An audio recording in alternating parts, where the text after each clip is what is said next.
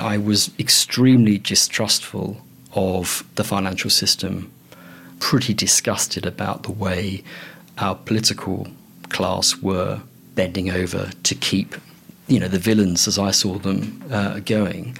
And I didn't like the idea that their mistakes were being mutualised and ordinary people were then being asked to, or not asked, told to foot the bill. And we can see now, as we look back, the impact that has had.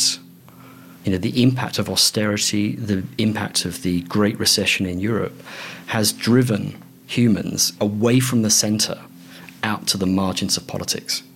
And it is that oxygen that has allowed nationalism and populism to rise in countries where you would never have imagined it to be possible. And big tech has, unwittingly, to an extent, aided and abetted that process. That is Rob Wilson, the CEO and co-founder of Incent, a cryptocurrency startup here in Australia. And this is episode 293 of the Osher Günsberg podcast.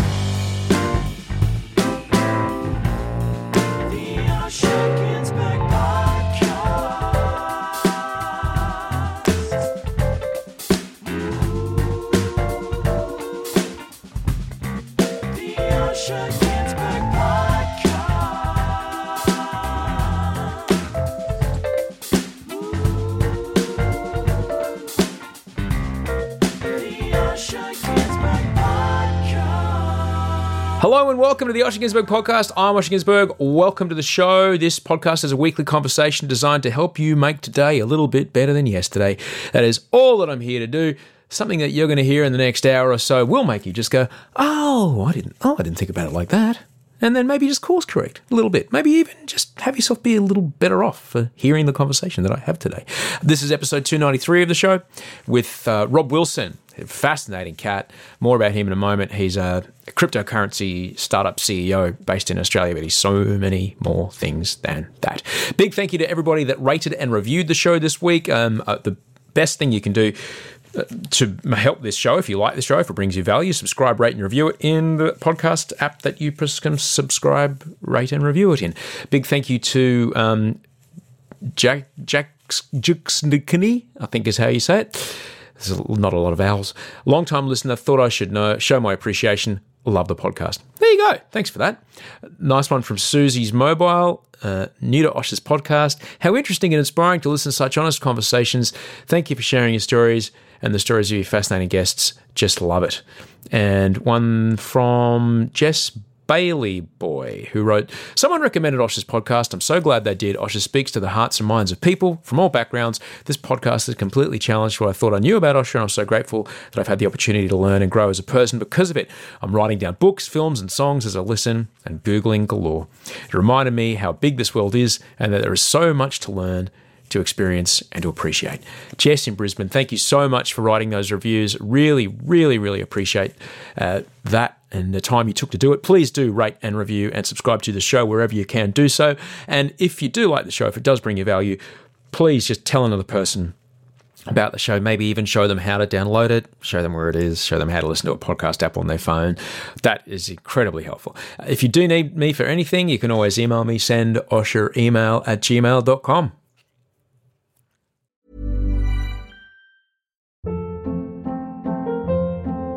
Hold up. What was that? Boring. No flavor. That was as bad as those leftovers you ate all week. Keke Palmer here. And it's time to say hello to something fresh and guilt-free. Hello Fresh. Jazz up dinner with pecan-crusted chicken or garlic butter shrimp scampi. Now that's music to my mouth. Hello Fresh. Let's get this dinner party started. Discover all the delicious possibilities at HelloFresh.com.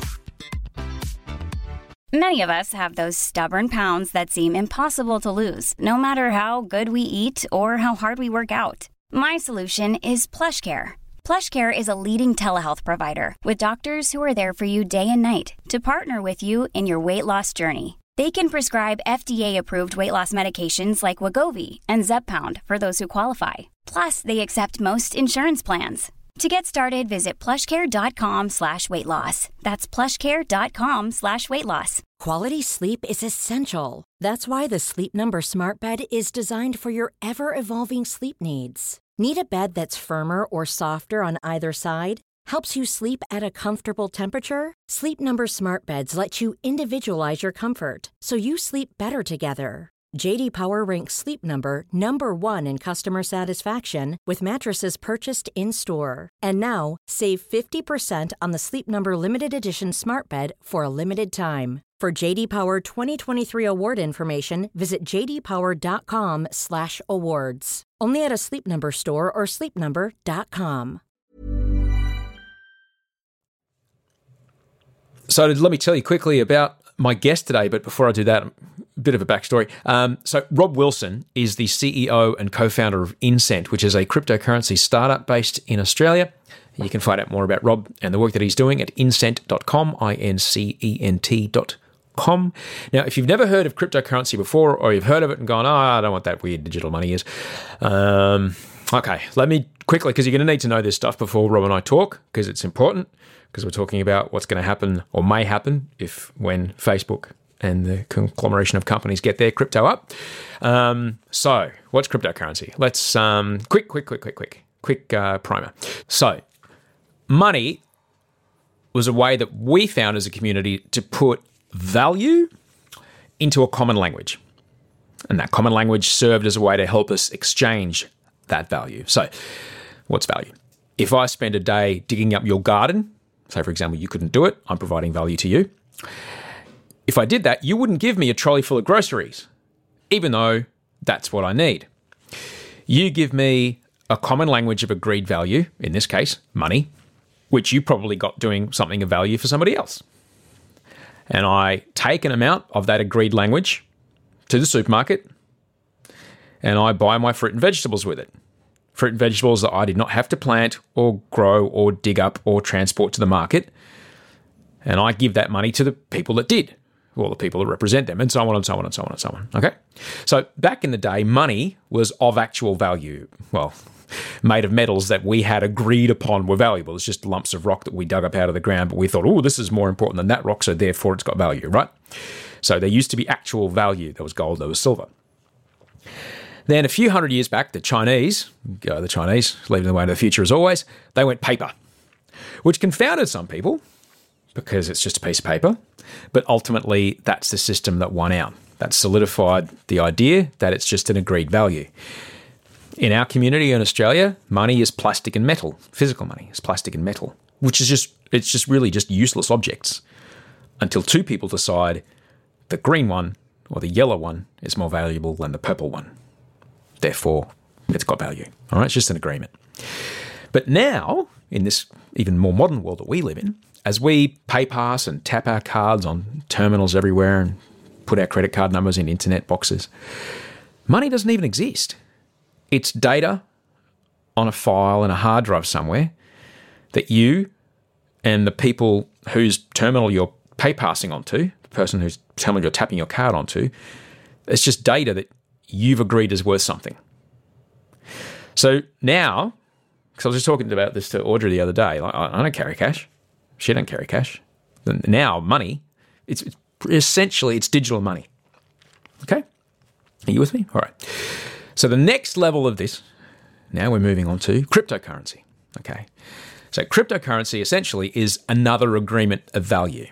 One that, however, by design, makes all the transactions that occur around that secure, and importantly and very interestingly, does away with intermediaries represented by banks, which have pesky fees and differing investment policies and things like that. And also, quite peskily, as far as some people are concerned, the need to identify by name, address, sometimes face, who owns what money. So putting a person to that dollar figure so they can find out who spent what on what. Now, the main feature of cryptocurrencies is security, and that's provided by blockchain technology, which essentially is a network of computers having an identical copy of the database of that money and changing that record by a common agreement based on pure mathematics. It's kind of like there is only one bank statement that everybody has. Everyone can see it. And those who deposited and withdrew it, we can see all the amounts, but they're completely anonymized. But the amounts are free for all to see. And every time a transaction happens, that statement verifies itself with another copy of that statement to be sure the transaction's legitimate. Now, where things get interesting is that within that baked-in security, legitimacy, and anonymity, there's a thing called smart contracts, which is where it becomes possible to create your own cryptocurrencies and issue your own, I guess, kind of subcurrencies, a thing called a token. And a token is a type of privately issued cryptocurrency. It's a value that an organization creates to run its business model, to regulate its business model, and give its users the chance to interact with its products while facilitating the distribution and sharing of that own currency, of that own value to all the stakeholders within that ecosystem. And it's that kind of thing that Rob Wilson and the team at Incent are working on. It's very, very interesting stuff. Very, very interesting because Facebook and about a couple of hundred, maybe 200 other companies are all putting together and pooling in to create their own cryptocurrency, which will perhaps transcend borders and, interestingly, perhaps tax systems. So, interesting times ahead. So we're going to talk to Rob about that. But Rob's comes from a very interesting place. He's got a fascinating story. He's a former guy from the Royal Navy. And the way his own life experience led him to explore other ways of how we can run things in this world is something I found really, really inspiring. Massive thanks to my buddy Jackson, who made this conversation happen, because I really enjoyed it, and I hope you enjoy it too. It's a conversation with Rob Wilson. Good morning, Rob. Hello. How are you, man? I'm good. Thanks for coming in today. Pleasure. I'm grateful to have you in because there's been a rumbling. People have probably heard about it. Certainly at the end of 2017, people were like, "Oh, what's this cryptocurrency thing?" And it kind of came and went out of the public eye as the biggest cryptocurrency, Bitcoin, dipped well up into the tens of thousands of dollars and then kind of vanished again. And so people kind of have been going, I'd imagine it's out of their mindset right now. But we are on the event horizon of something colossal happening to our global economy, possibly. And I'm grateful you could come in to talk to me about it and kind of explain where you sit and where Australia sits and where the possibilities are and where some opportunities may be or where some things to look out for may be. But what I'm fascinated in is the mindset of which you look at all this. Because before you were into crypto, you were running warships around, weren't you? Yeah.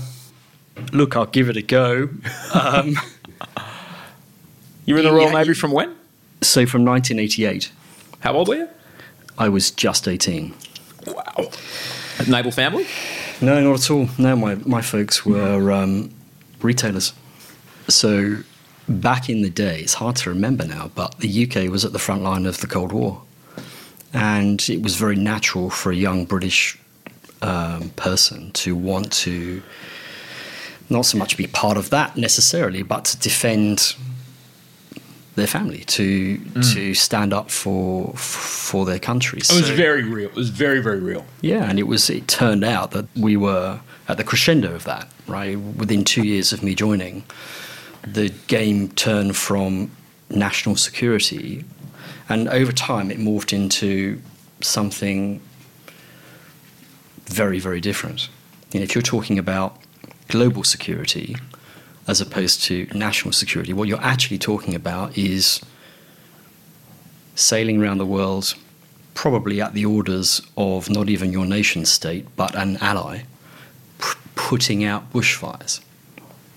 So as time goes by and I grow up in the service, I start to become less and less easy about the things I am involved in and then subsequently leading my sailors into. And really matters came to a head in 2008. By this stage I was in command of a pretty big warship, 200 people, $500 million worth of national treasure. And we're in the Mediterranean. I was standing on the bridge. It's a sunny morning, and we'd been doing gunnery training as a force. So it ought to have been the apogee of everything that I had fought for and worked hard towards. I had a lovely family at home back in UK. I hadn't seen them by that stage for about 5 months. And instead of being euphoric, I was feeling profoundly uneasy about the fact that it felt to me like I was winning the wrong race. The GFC was in full swing by that stage. And the reasons I had joined the Navy to sort of protect, if you like, my way of life, our society, had somehow become discordant. And I could see bigger threats to that way of life that I had nothing to do with, no way of influencing. And in the meantime, I appeared to be, tinkering with the deck chairs on the Titanic. So it's not like I put all this together in a heartbeat, but I did make the decision to change life direction and take myself off to school, which is what I did. And the result of that was to decide that I could no longer be where I was, and arrived in Australia in 2012 with my family, having never even visited before. Wow. So just to explain, what gunnery training is, it's not just, let's see how we can work this out, boys. Gunnery training is often used as a bit of a reminder to a country that might be doing something that the world may not be happy with. Yeah, they're in international waters, but you can probably see them from your house. And yeah, they're over there firing these gigantic 24-inch cannons. Yeah. Not in your direction, but it's a pretty easy thing to turn those cannons around. Yeah, that's right. I mean, as a bit of a flex, isn't it?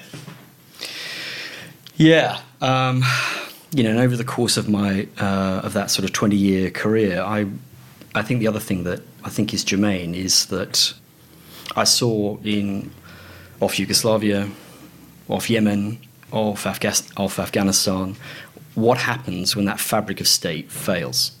What life is, how quickly life deteriorates for the inhabitants of that area. And so, if anything, that really, those experiences reaffirm my view that, imperfect as it is, we don't have as humanity a better solution that would give ordinary people the means to live, peacefully and productively. And that puts me at odds with a lot of crypto exponents, right? I mean, that is a very different view, but it is born from experience. Mm. So after 20 years, I'm guessing it's a pretty stable job. This is pretty much always going to be a military, unless the state fails, as you mentioned, but UK not in a hurry about to do that. Yeah. What was the conversation with your wife like? Hey, honey, I know we've got 4 kids at home, but I reckon that we're going to... Remember that pension that we were counting on?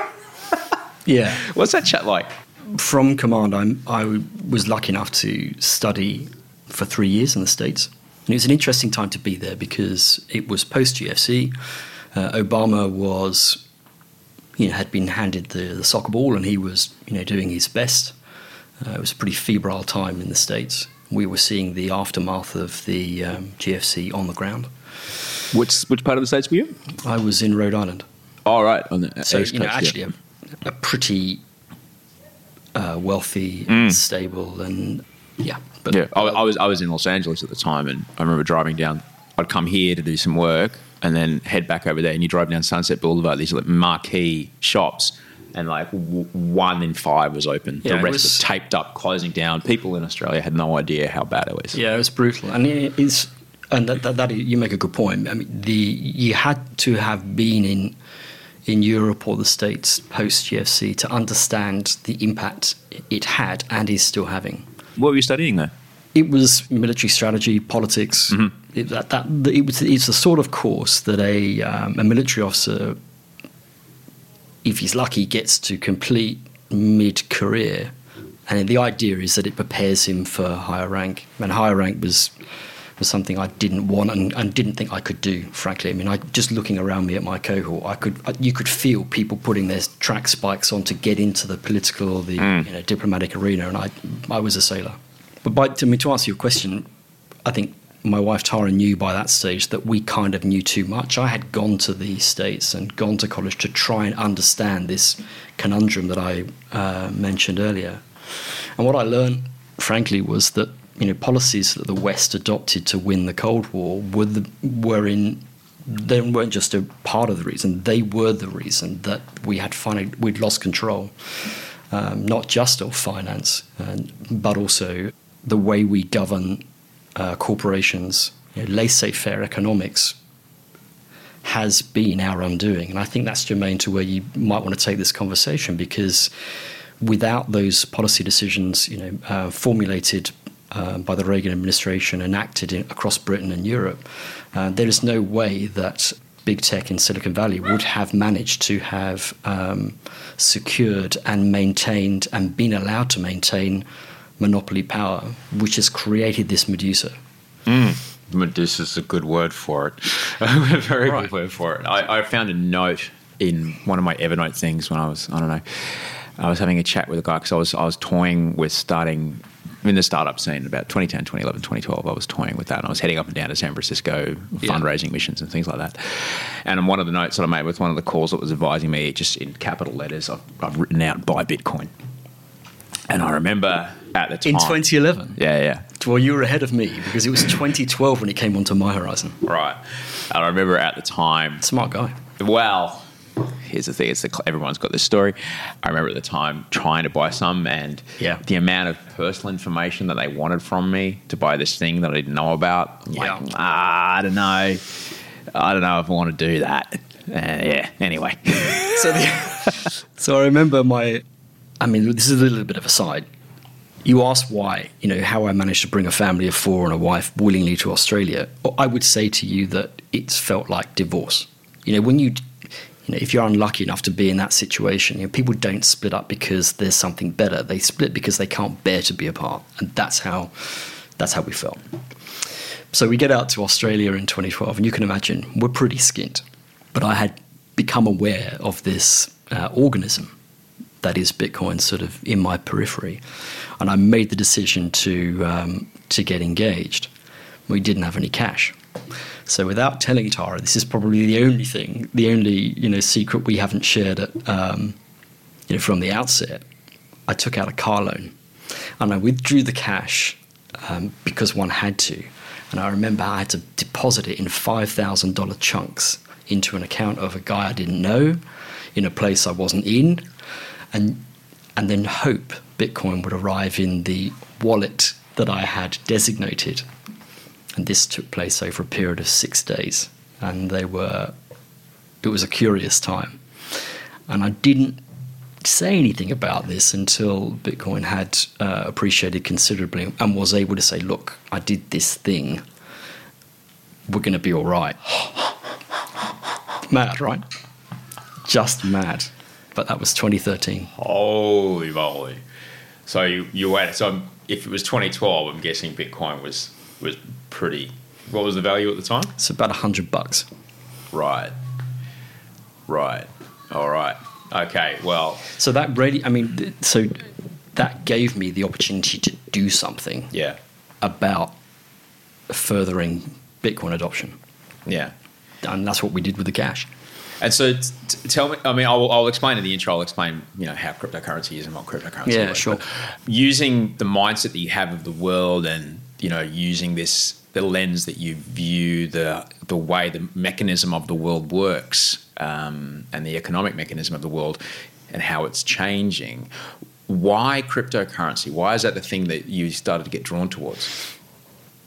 Because you could have just gone and worked for Goldman and, you could have just got, they would have welcomed someone with your military background and gone, yeah, buddy, in you come, and led a bunch of fund managers and stuff like that into the breach as they, looked after investment portfolios of pensioners.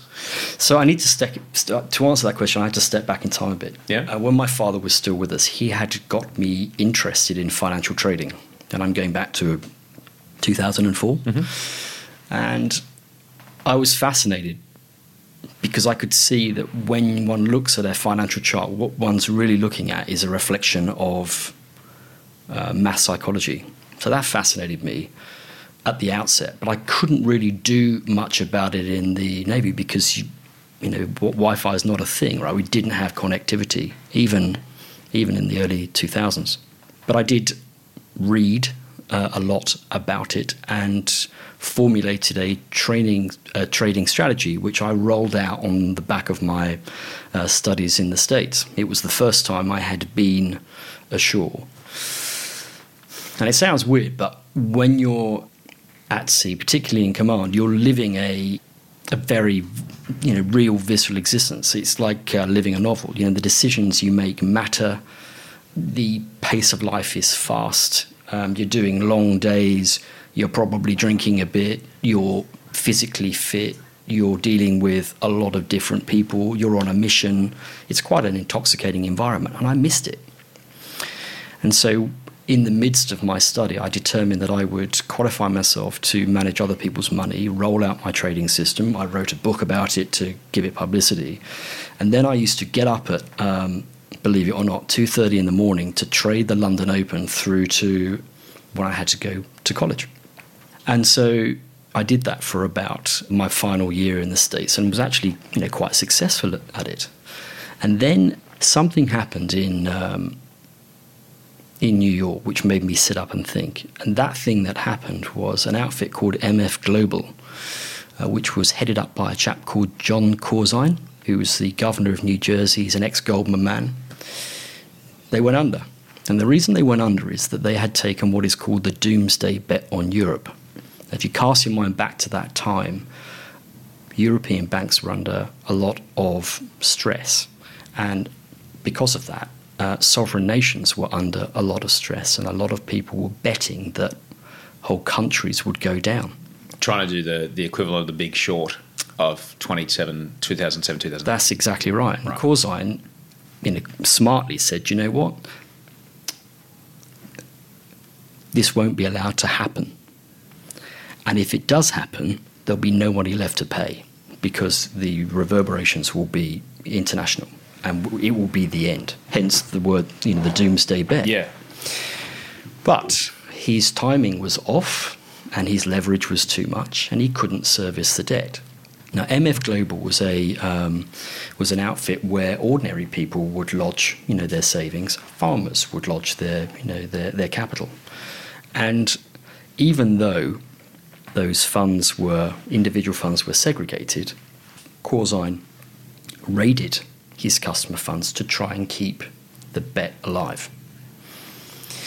Well, all my customers' funds were in the same bank, Chase Manhattan. And it sounds, obviously life has moved on, but it was a febrile time. And I thought, you know what?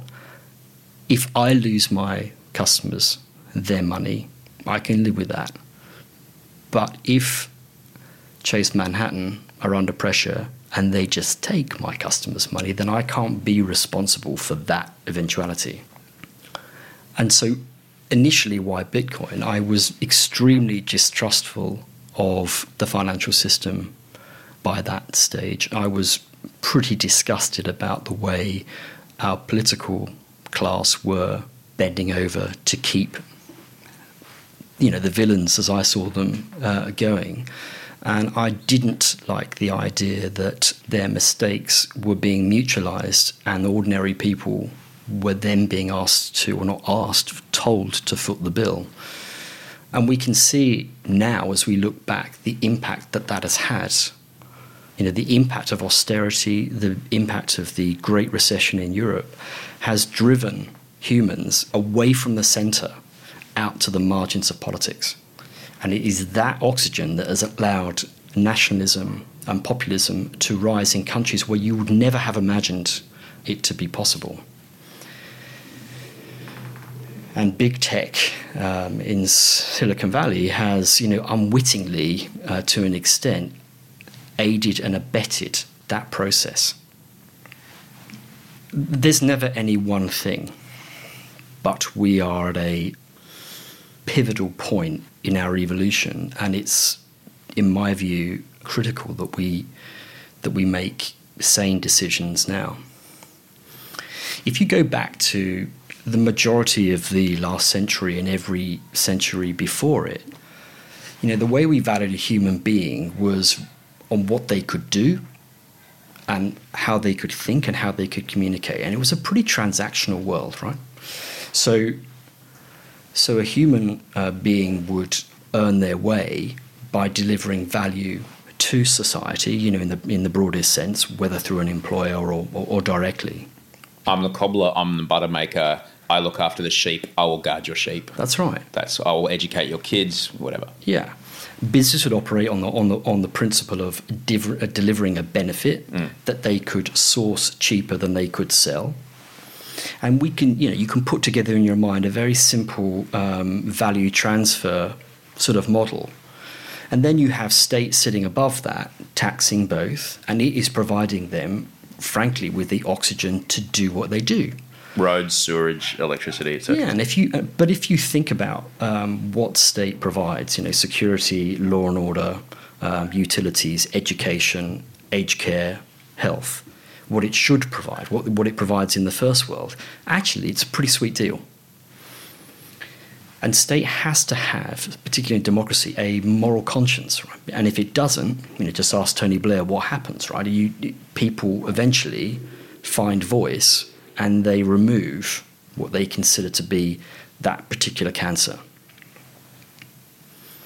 If we cycle forward to where we are now and we consider what we value in a human being, it's fundamentally different.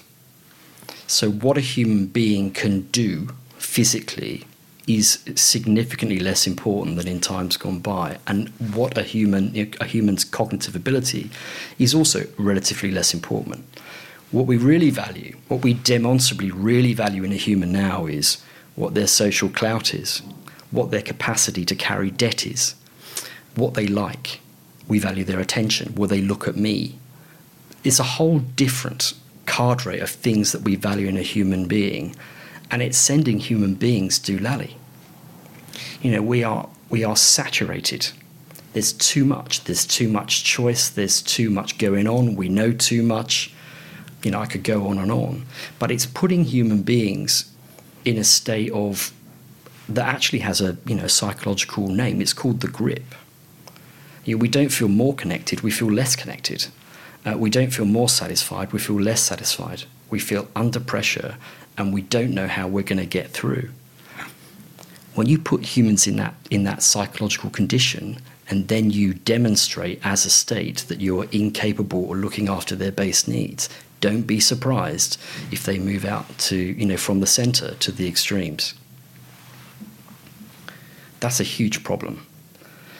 So in my view, what we have to do is we have to find a way of rebuilding confidence in state, at least until we have a better idea and a better way of looking after the issues facing us. And so what role, you quite clearly demonstrated with one great example, but it was replicated hundreds, if not thousands of times on how the financial sector just played monopoly money with people's retirement funds, and if anything they got a golden parachute and said see you in the Hamptons next summer, and they never paid a price that someone who committed a petty street crime would pay for this horrendous moral thing that they did, and that happened thousands of times.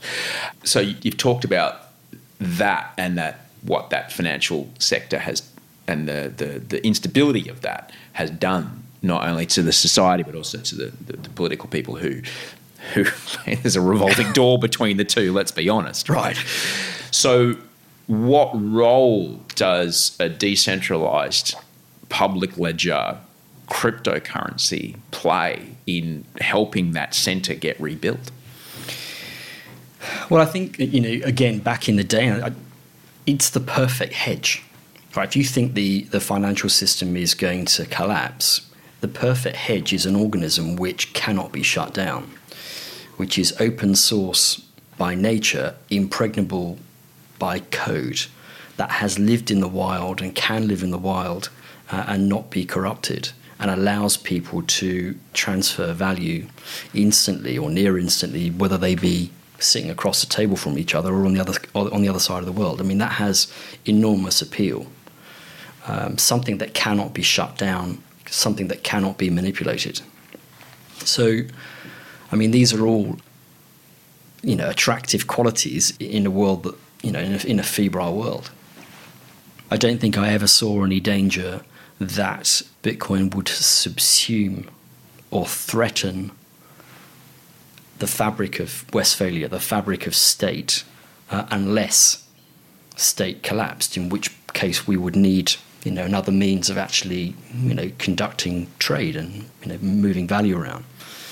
So I think it has it sort of stands apart from the machinery of state and of global geopolitics, and it sort of watches over its shoulder, saying, "Look, I'm here. Don't fuck up." So that's that was and is Bitcoin's appeal. Is it's just this organism which keeps, I believe, it keeps us honest. Mm-hmm. So for folks who don't know, there's more than Bitcoin. There's thousands, probably tens of thousands by now, crypto coins out there. Yeah. Why did you want to develop your own? So it didn't really start like that. My first crypto project was a very simple directory which allowed people to understand where they could spend their Bitcoin, and it was an effort by me to further adoption. But hideously naive, really, when you look back. I mean, as we were building out this technology, which we delivered in mobile applications, far smarter people were working out how you could quickly convert Bitcoin back to a fiat currency, and in the form of a credit card, and were removing the reason for our project as we were building it.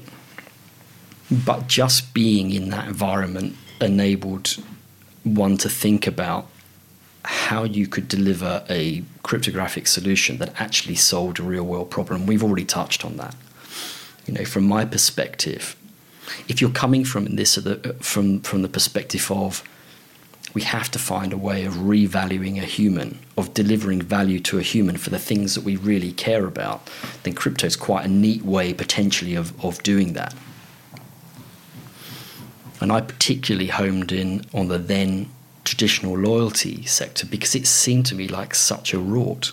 It's merchant-centric in its nature. And what it says to a consumer is, I'll give you these beans, which will have very little value, but some value, for a period of time. I will revalue them if I so choose. And they're only worth anything if they are re-spent with me. I mean, it's a consumption loop at best. So we're talking like a frequent flyer point. Even, for example. And that is that you've happened to pick on the best that traditional loyalty can be. Yeah. You're delivering an aspirational good. Yeah. Everyone likes to get on a plane and go on holiday. Yeah. And you're actually talking about a digital currency, quite frankly. Well, it's not worth very much. Someone figured it out. I flew back in from Melbourne last night, and I was walking past. There's a store in Melbourne, like a frequent flyer redemption store. Yeah. And someone figured it out.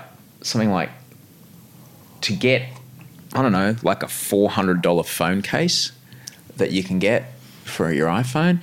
You got to spend something like 10 grand. Plane flights. It's nuts. This is not a good deal. Yeah. And of course what's happening in the background is your data's being harvested and on-sold at tremendous profit. Yeah. I thought, man, there's got to be a better way of doing that.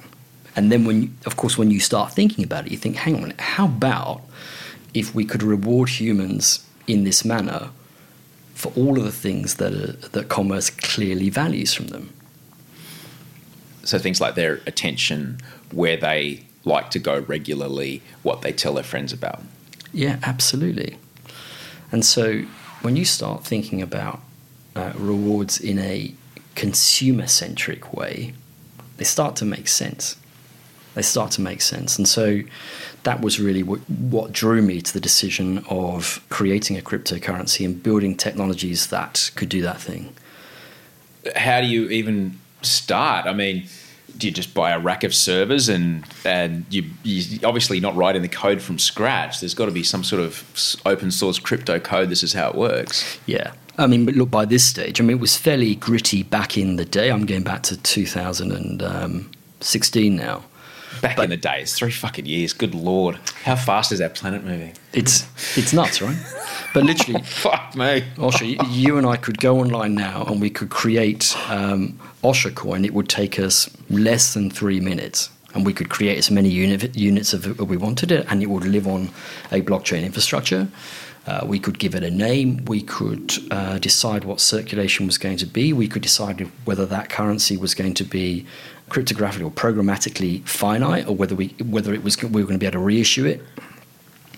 And that, I know, we haven't sort of touched on Facebook and Libra yet, but that's what's so scary in this context, is that you can move extremely quickly. I mean, the blockchain infrastructure is not something you need to build. Creating a digital token is extremely quick, and indeed distributing that token is extremely quick. The challenge is to create value. Is to create value in that token so that it means something to the recipient. Right. So when you started building your coin, what were the things that you already spoke about what humans value, what is a human being's value right now? And Yuval Noah Harari talks a lot about this in his book 21 Lessons for the 21st Century. Roger McNamee speaks about it in the book Zucked, and that more and more humans we're the fuel that runs the massive tech companies just by what we look at, what we click on, what we spend time looking at in our goddamn phones. Like that is where the fuel that runs that engine.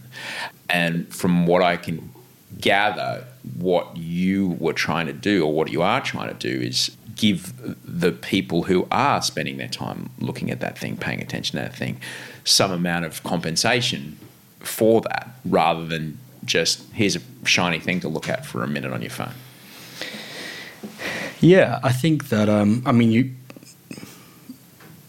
absolutely that, but not just that. Crazily, in the internet age, human beings have become the finite resource. Right? We only have, each of us, 2 eyes, 2 ears, and 1 motor. And that motor and that interface is actually pretty slow. We can only absorb so much.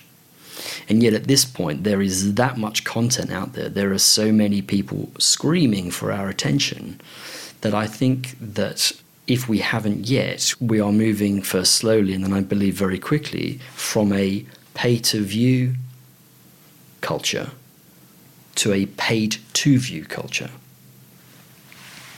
So rather than I pay a monthly subscription to Netflix, you're saying we're moving towards a place where, I don't know, Netflix is going to pay me.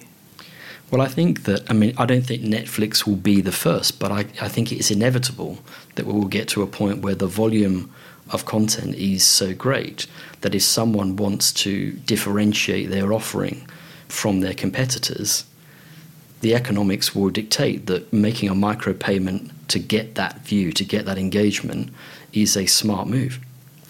Now, it's not going, you cite the example of Netflix as an example. I think they're doing pretty well, thank you very much. But behind Netflix, there are 1,000 content producers that would pay people to come and give them a go. And in fact, our own pilots with an esports publisher in Australia last year would prove that we can demonstrably move the needle by making it possible for Gfinity's presenters to deliver a little micropayment of cryptocurrency for someone to view live. Just so for folks who maybe don't have young people in their life, in the same way that I watched State of Origin last night. I'm not a rugby league player, but I watch it because it's interesting. All right, and I like to think that Queensland will win 8 in a row again. They didn't, but that's fine. No comment. That's all right. My buddy Jackson's cheering behind you.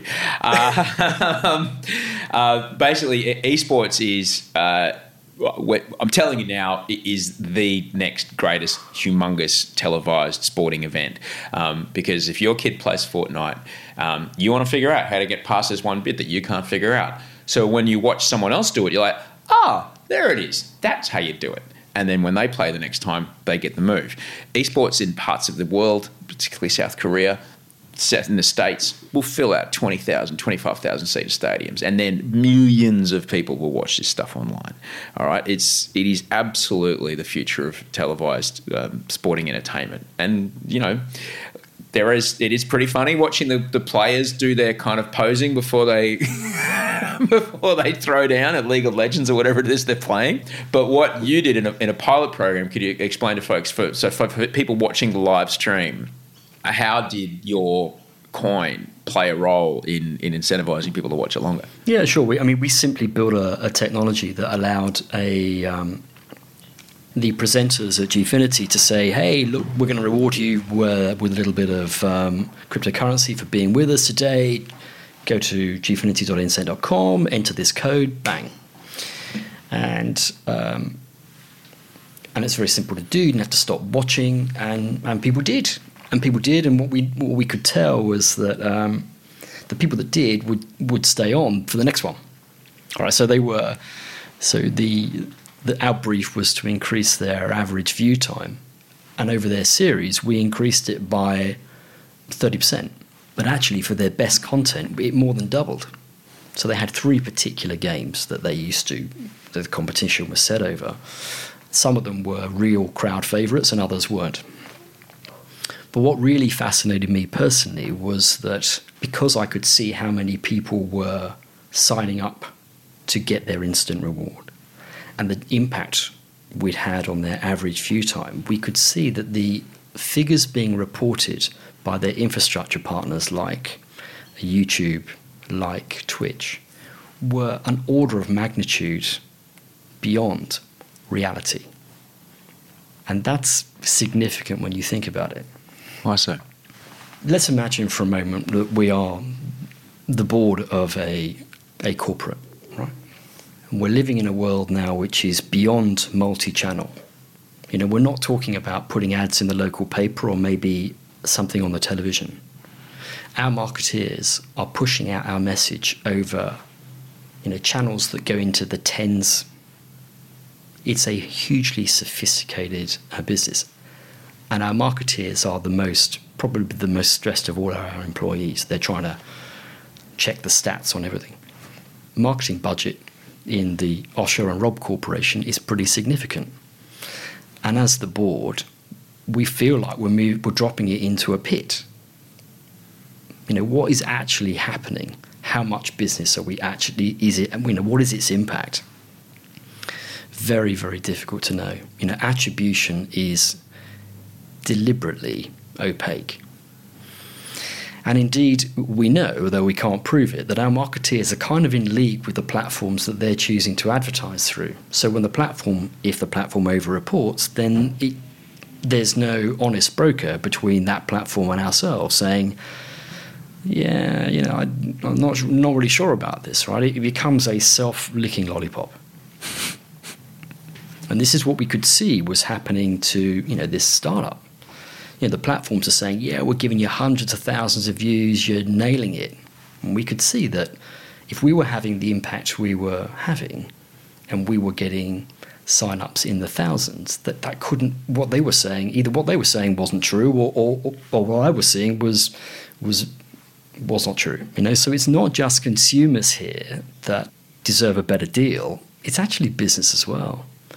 And the problem we have is that these huge platforms enjoy monopoly power.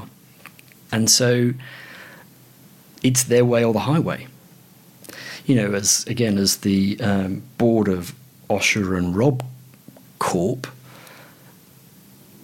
we may not want to push money into the pockets of these huge entities, but we're honestly going to sit here and say, well, look, we're not going to use YouTube, we're not going to use Google, we're not going to use Facebook. We'd be voted off the board. So, this is what happens when you allow entities to reach a point of monopoly power. We're way beyond the old-fashioned definition of monopoly. When you allow entities to become that powerful, then they start to look at state, and indeed states, and they can afford to, frankly, to be dismissive. The Facebook group, which incorporates Insta, which incorporates WhatsApp, Messenger, they reach out and touch 4 billion people. You know, if you're trying to hold together a state, just a little one like the US, with 350 million people, and you can only maintain and service your balance of payments, your fiscal drama, if you can enjoy exorbitant privilege, if 85% of the world's trade is settled in your currency, even if you're only, conducting 20% of it yourself. If you need that status quo to exist, and an entity which you've demonstrably failed to control says, well, do you know what? We're going to develop our own currency. We think we can do it better. Their constituency is orders of magnitude bigger than your own. And they don't have a moral conscience. They're not required to. That is not the idea of a corporation. The idea of a corporation is to deliver shareholder value. They're just doing their thing. And this is what LibraCoin is, isn't it? Well, look, yeah. I mean, it's not, Facebook's or Libra's entry into this fray is not in and of itself an evil thing, right? It is a very logical response to what we all see as the weakness of the global financial architecture. There's nothing that you could point at and say, that's fundamentally, corrupt. It's not. It's a perfectly logical, quickly realizable alternative to create a stable unit of currency that can bring in the unbanked and bring us all together. That isn't the issue. The issue is that we do not know how the existing status quo will react to that. Because it's not just it's been led by Facebook, but from what I know about it, there's big players involved as well. There's like Visa, there's Uber, there's these gigantic, well, particularly Visa, like these humongous credit companies. The telcos. Everyone's kind of getting involved. And I've read that, don't worry, it won't be Zuckerberg and Sandberg that are running it. There's a board of governance and there's a way of it not kind of going down an evil route. But I don't know. Am I right to be suspicious there? I think you're right to be concerned. I mean, whether suspicion's the right word. Again, it comes down to the fact that, like it or not, a state has to have a moral conscience. It has to look after, to the extent that it is able, its citizens. That is what it's supposed to do. And we have the ability, as the floppy bits that live in a state, to hold it to account every so often. What we can be sure of is that Libra will be run by a corporate entity.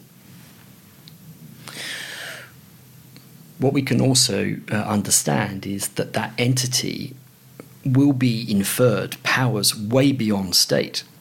So what you're really, if in the post, communist world, we have been living under this competitive geopolitical tension between the Chinese way, a managed capitalism, and what we might call the Washington system of a liberal democracy.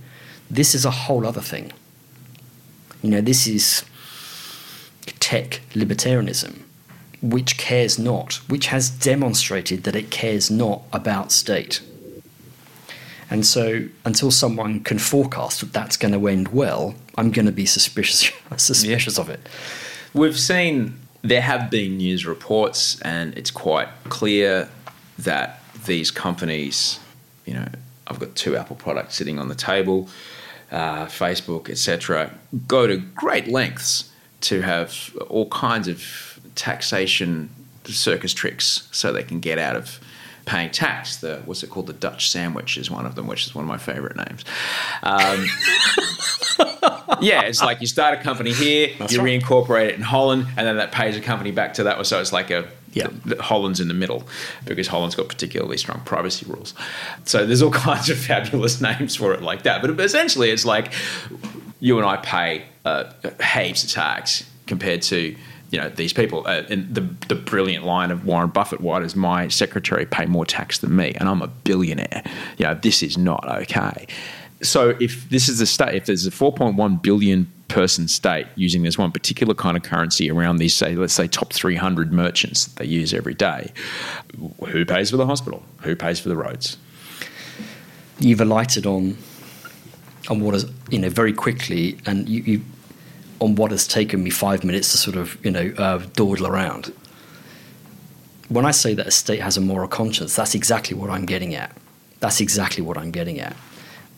State has to, fix that road. It has to build that hospital. It has to send your children to school or pay for them to go to school. It needs to look after the aged, because if it doesn't, you'll keep voting out that entity until you can find that political entity that will.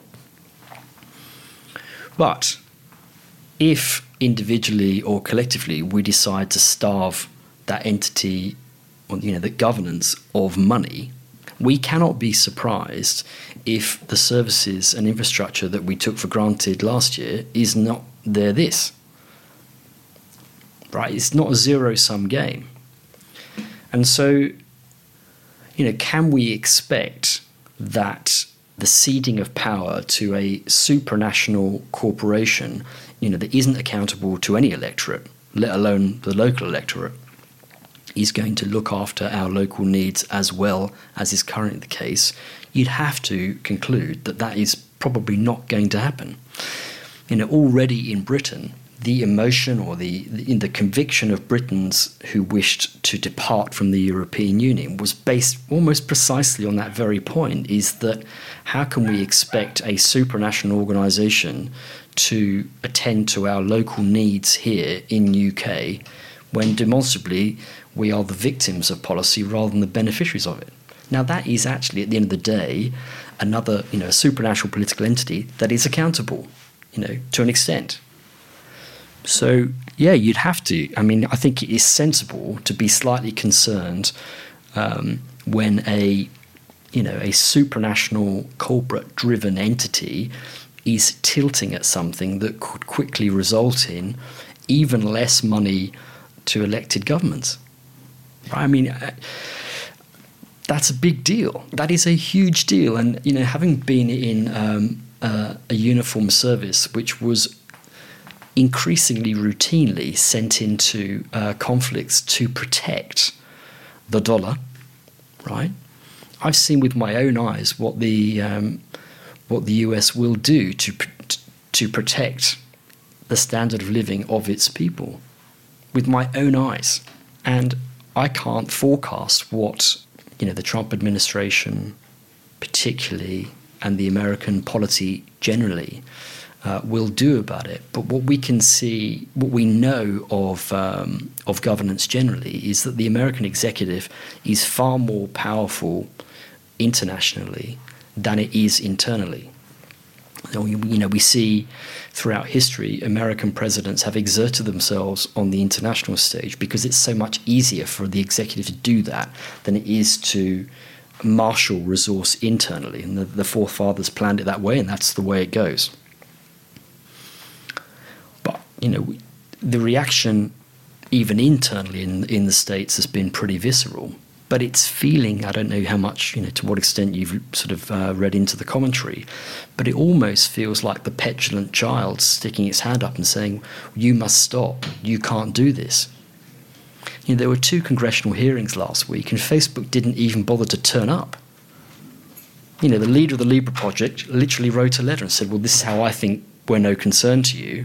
Do what you want with it. That is absolutely extraordinary. If that doesn't tell you... I remember watching Zuckerberg at the congressional hearing into the Russian... election fixing. Yeah. And seeing his tone and seeing the way he just sat there like... that they didn't even show up. Well, so, you get me on a bit of a theme here, but the forerunner to the 2016 debacle, right, in the States, was Britain. That's where the tech was rolled out. That's where the strategy was rolled out for the first time. There is no doubt that the reason that the pollsters were so far out on the way that vote eventually the swung, Brexit vote, was because these platforms and their architecture and algorithms were being used by entities within and out with the UK to sway that election in a certain way. I mean, that is beyond doubt. But it's incredibly difficult to prove because there's no permanence to the ads and messaging that live on Facebook, right? So the trail goes cold. Mm.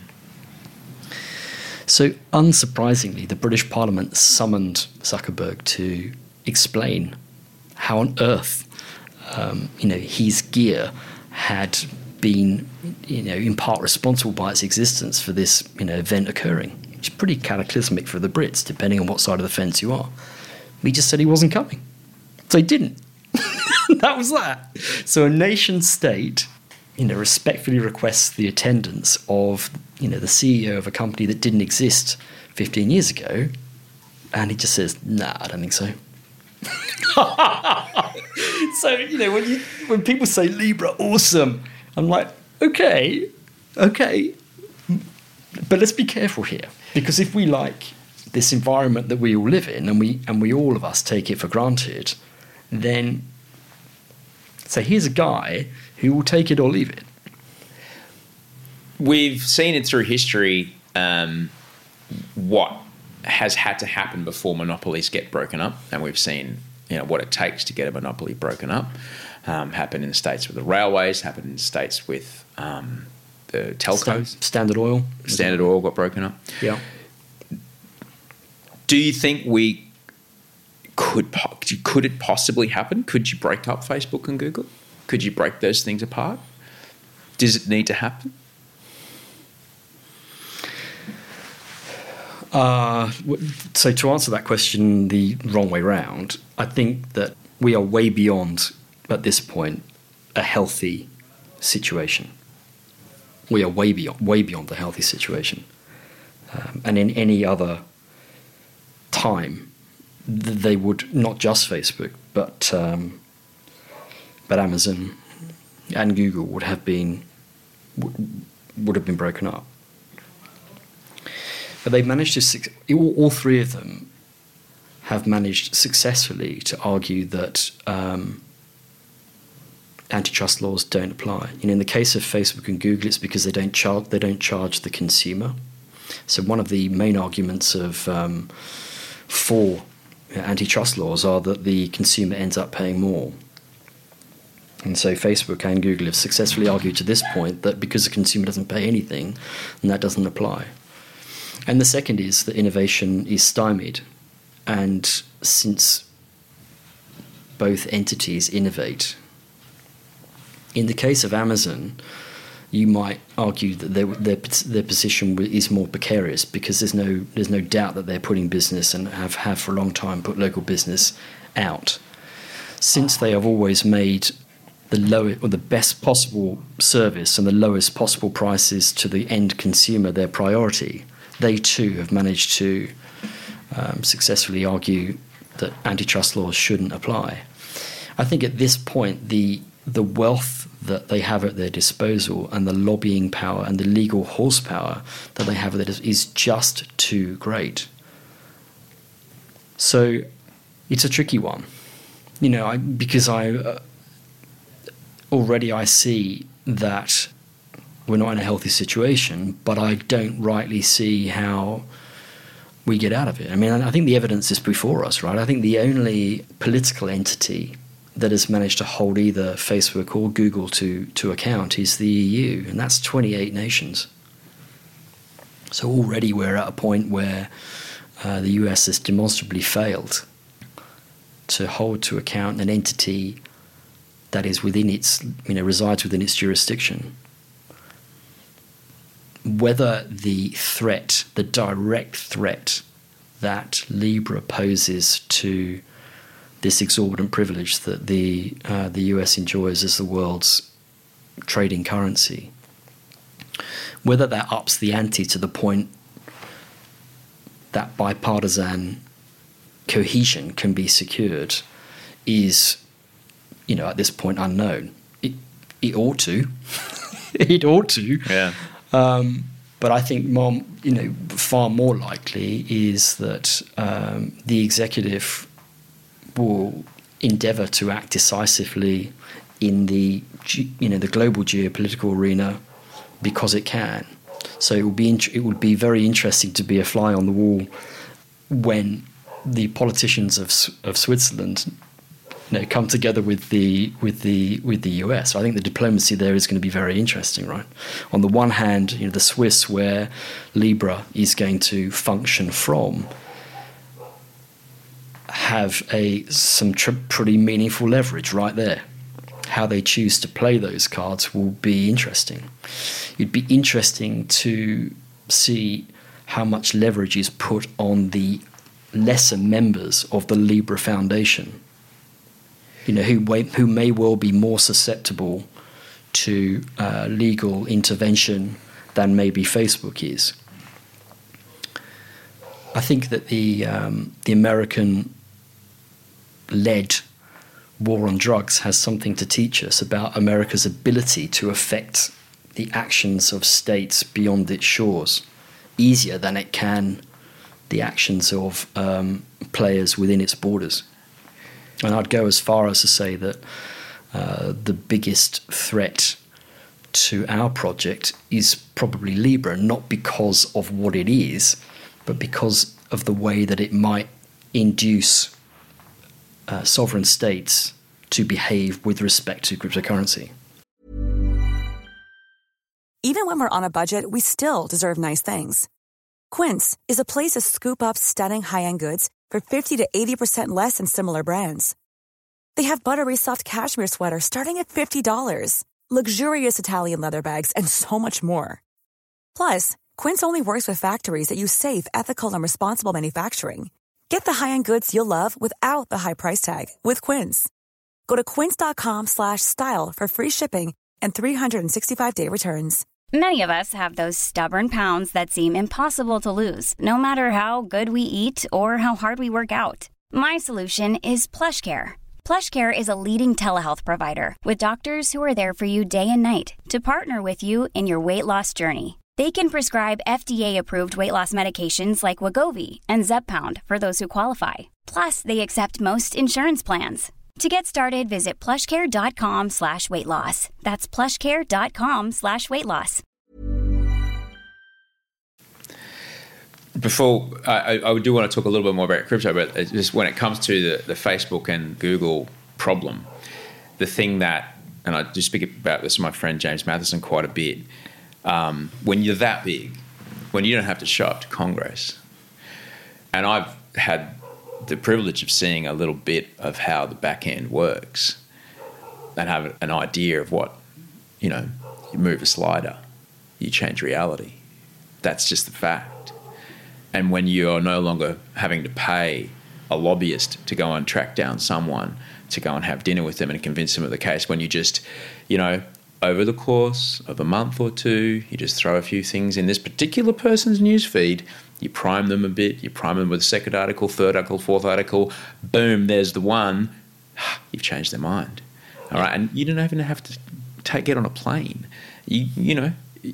That I'm not some sort of dystopian, this is that easy. Yeah. It's that easy to do. I wonder if he doesn't show up because he's like, well, fuck it, if you vote against me, I'll just, I know how to make sure the next vote goes my way. I've done it before. Yeah, right. Look, it's, we are, in one sense, we are witnessing the best executors that I've in my lifetime. Mm-hmm. Executors of an idea. Yeah, is what you're saying. Yes, but right through to commercialization, to understanding the ahead of time the full scope, the full potential, but then driving execution through to realization. In my lifetime, I've never witnessed anything done better. Back in the day, wearing a uniform, the military is able to execute a simple idea well, and it does that. It uses every mechanism it can think of to do that. It puts people in uniform, it gives them rank, It has voluminous, orders. There's a rigid disciplinary system. And what that achieves is that gives you the ability to mobilize to a pretty simple objective in most cases at the tactical level. You might the environment may be hostile, but the idea is pretty simple. When I view entities like Facebook and Google in that context, who do not and choose not to employ any of those levers, but yet manage to brigade technical complexity and roll it out it's just mind-blowing. So, one of the reasons that a state need not have feared Bitcoin is because no one was in charge, right? It's an organism, right? So it doesn't have the ability to execute. That's why they should worry about Libra, because these guys have track record. They have an extremely efficient command and control. They have proven that they can brigade internationally around complex ideas and execute superbly. Yeah, the structure it's been described as the command and control structure of Facebook does not look like a pyramid. It looks like a loaf of bread with a TV antenna sticking out of it. Yeah, I've read that. It's spot on. Yeah, which is Sandberg and Zuckerberg. That's right. Yeah. Coming out of that loaf of bread, and then they say a word, and then the loaf of bread makes shit happen. We've spoken about and it's right to, let's be skeptical, What's the great promise of cryptocurrency? What's the great promise of blockchain? What's the great, promise that it could deliver us in the next coming years beyond something like Libra, let's say, Well, I think, Osher, the irony here is that, humanity is faced with problems which states, either singularly or collectively, have demonstrably failed to get across. I'd cite three. What the biggest is, without a doubt, climate change. But unregulated movement of peoples, is another, which will only be made worse by climate change. And I think the third one that I would cite is the proliferation of weapons of mass destruction.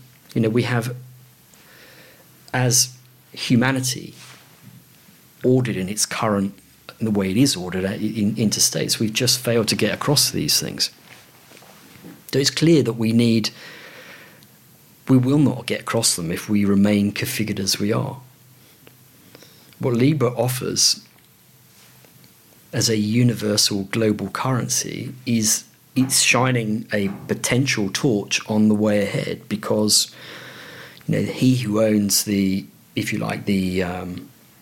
financial fuel has at least the ability to create the mechanism around that would allow us to get at these issues.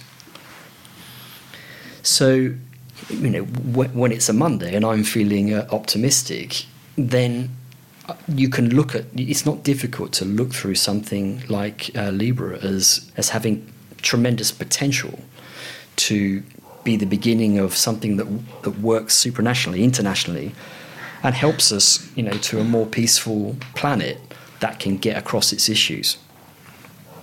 So, look, these things aren't one-sided, right? I guess what always concerns me as a former military officer really is not that it's not about the idea. Many of us understand where we need to get to. It's how you get there. It is how do you negotiate from where the current state to the future state that you desire without being derailed by all sorts of second and third order consequences that are incredibly damaging to ordinary people. Speaking of ordinary people who are listening to this, and bear in mind it might be the first time they've considered any of the things we've spoken about, what do you do? What's some ways you can just at least keep your head above the water? What's some ways that things that you can look out for to I guess prep for the next 5-10 years in this space? I think the most important thing is to keep your head right. I mean, we're all exposed to volumes of content, and inevitably the most scandalous, the most outrageous, the most attention-grabbing have over the time the potential to polarize, our views. And I think it's incumbent on all of us to be informed and to be measured and always to seek different perspectives. I think that's the thing that we can as citizens is our responsibility to do. You know, if we want state to function, then it's on us to provide our politicians with the mandate to do what we want. So we need to stay engaged with that process. I think if we give up on that, if we give up on politicians and politics, a far worse future awaits us. Speaking of politics, is there a future for blockchain in the electoral process, do you think? Inevitably.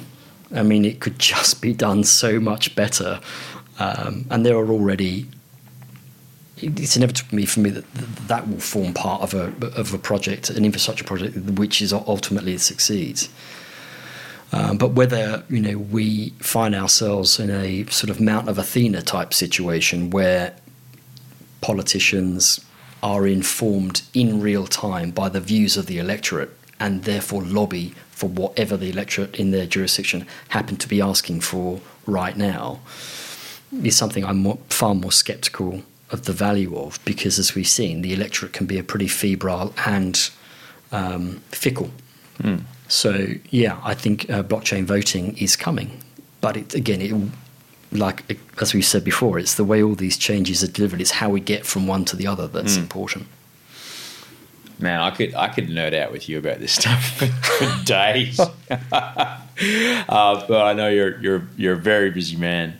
So look, I'm just real grateful you came around and we got to have this conversation. It's like I said, it's probably the first time a lot of people would have, you know, considered some of the things we're speaking about, but they are happening, and they're happening with extraordinary velocity.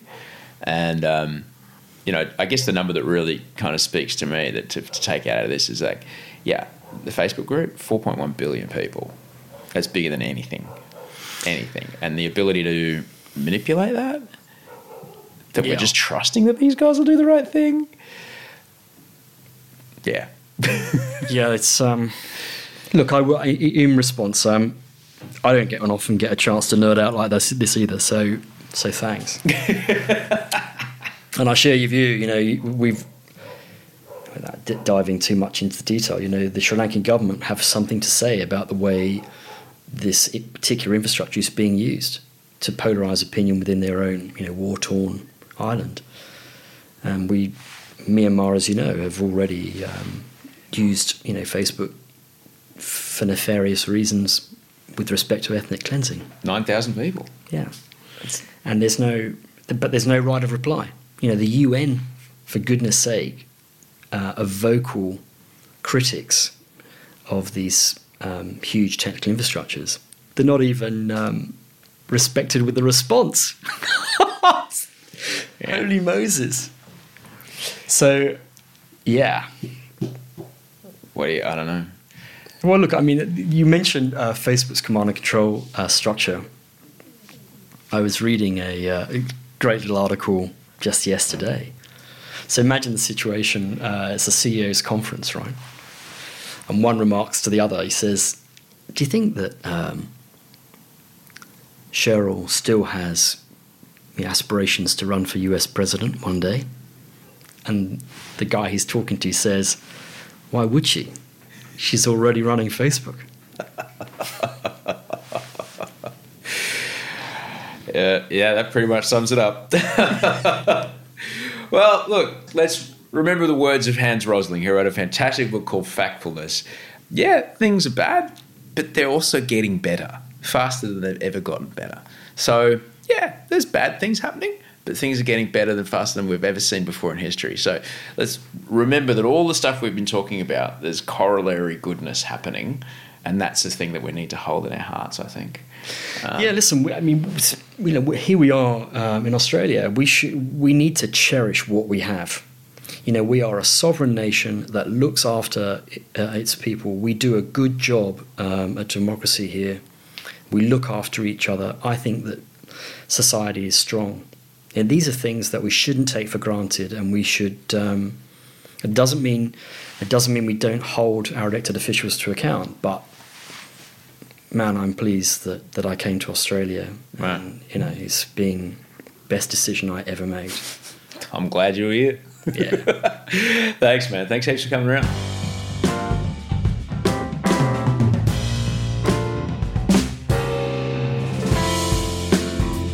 That, my friends, was Rob Wilson. To find out more about what Rob's doing, slide on over to incent.com, INCENT.com. Massive thanks to my audio producer, Andy Marr, who put this show together today. Couldn't do anything without the producer of this show, the producer of my life, and the one who is making saying no to things a true art form, the one and only Rachel Barrett, and of course the magnificent Toe Hider, who made all the music that you heard today. Thank you so much for listening. If you need anything through the week, get in touch, send us your email at gmail.com. Until next time, I'll talk to you on Friday. Until then, sleep well and dream of beautiful things. Ever catch yourself eating the same flavorless dinner 3 days in a row? Dreaming of something better? Well, HelloFresh is your guilt-free dream come true, baby. It's me, Keke Palmer. Let's wake up those taste buds with hot, juicy pecan-crusted chicken or garlic butter shrimp scampi. Hello Fresh. Stop dreaming of all the delicious possibilities and dig in at HelloFresh.com. Let's get this dinner party started.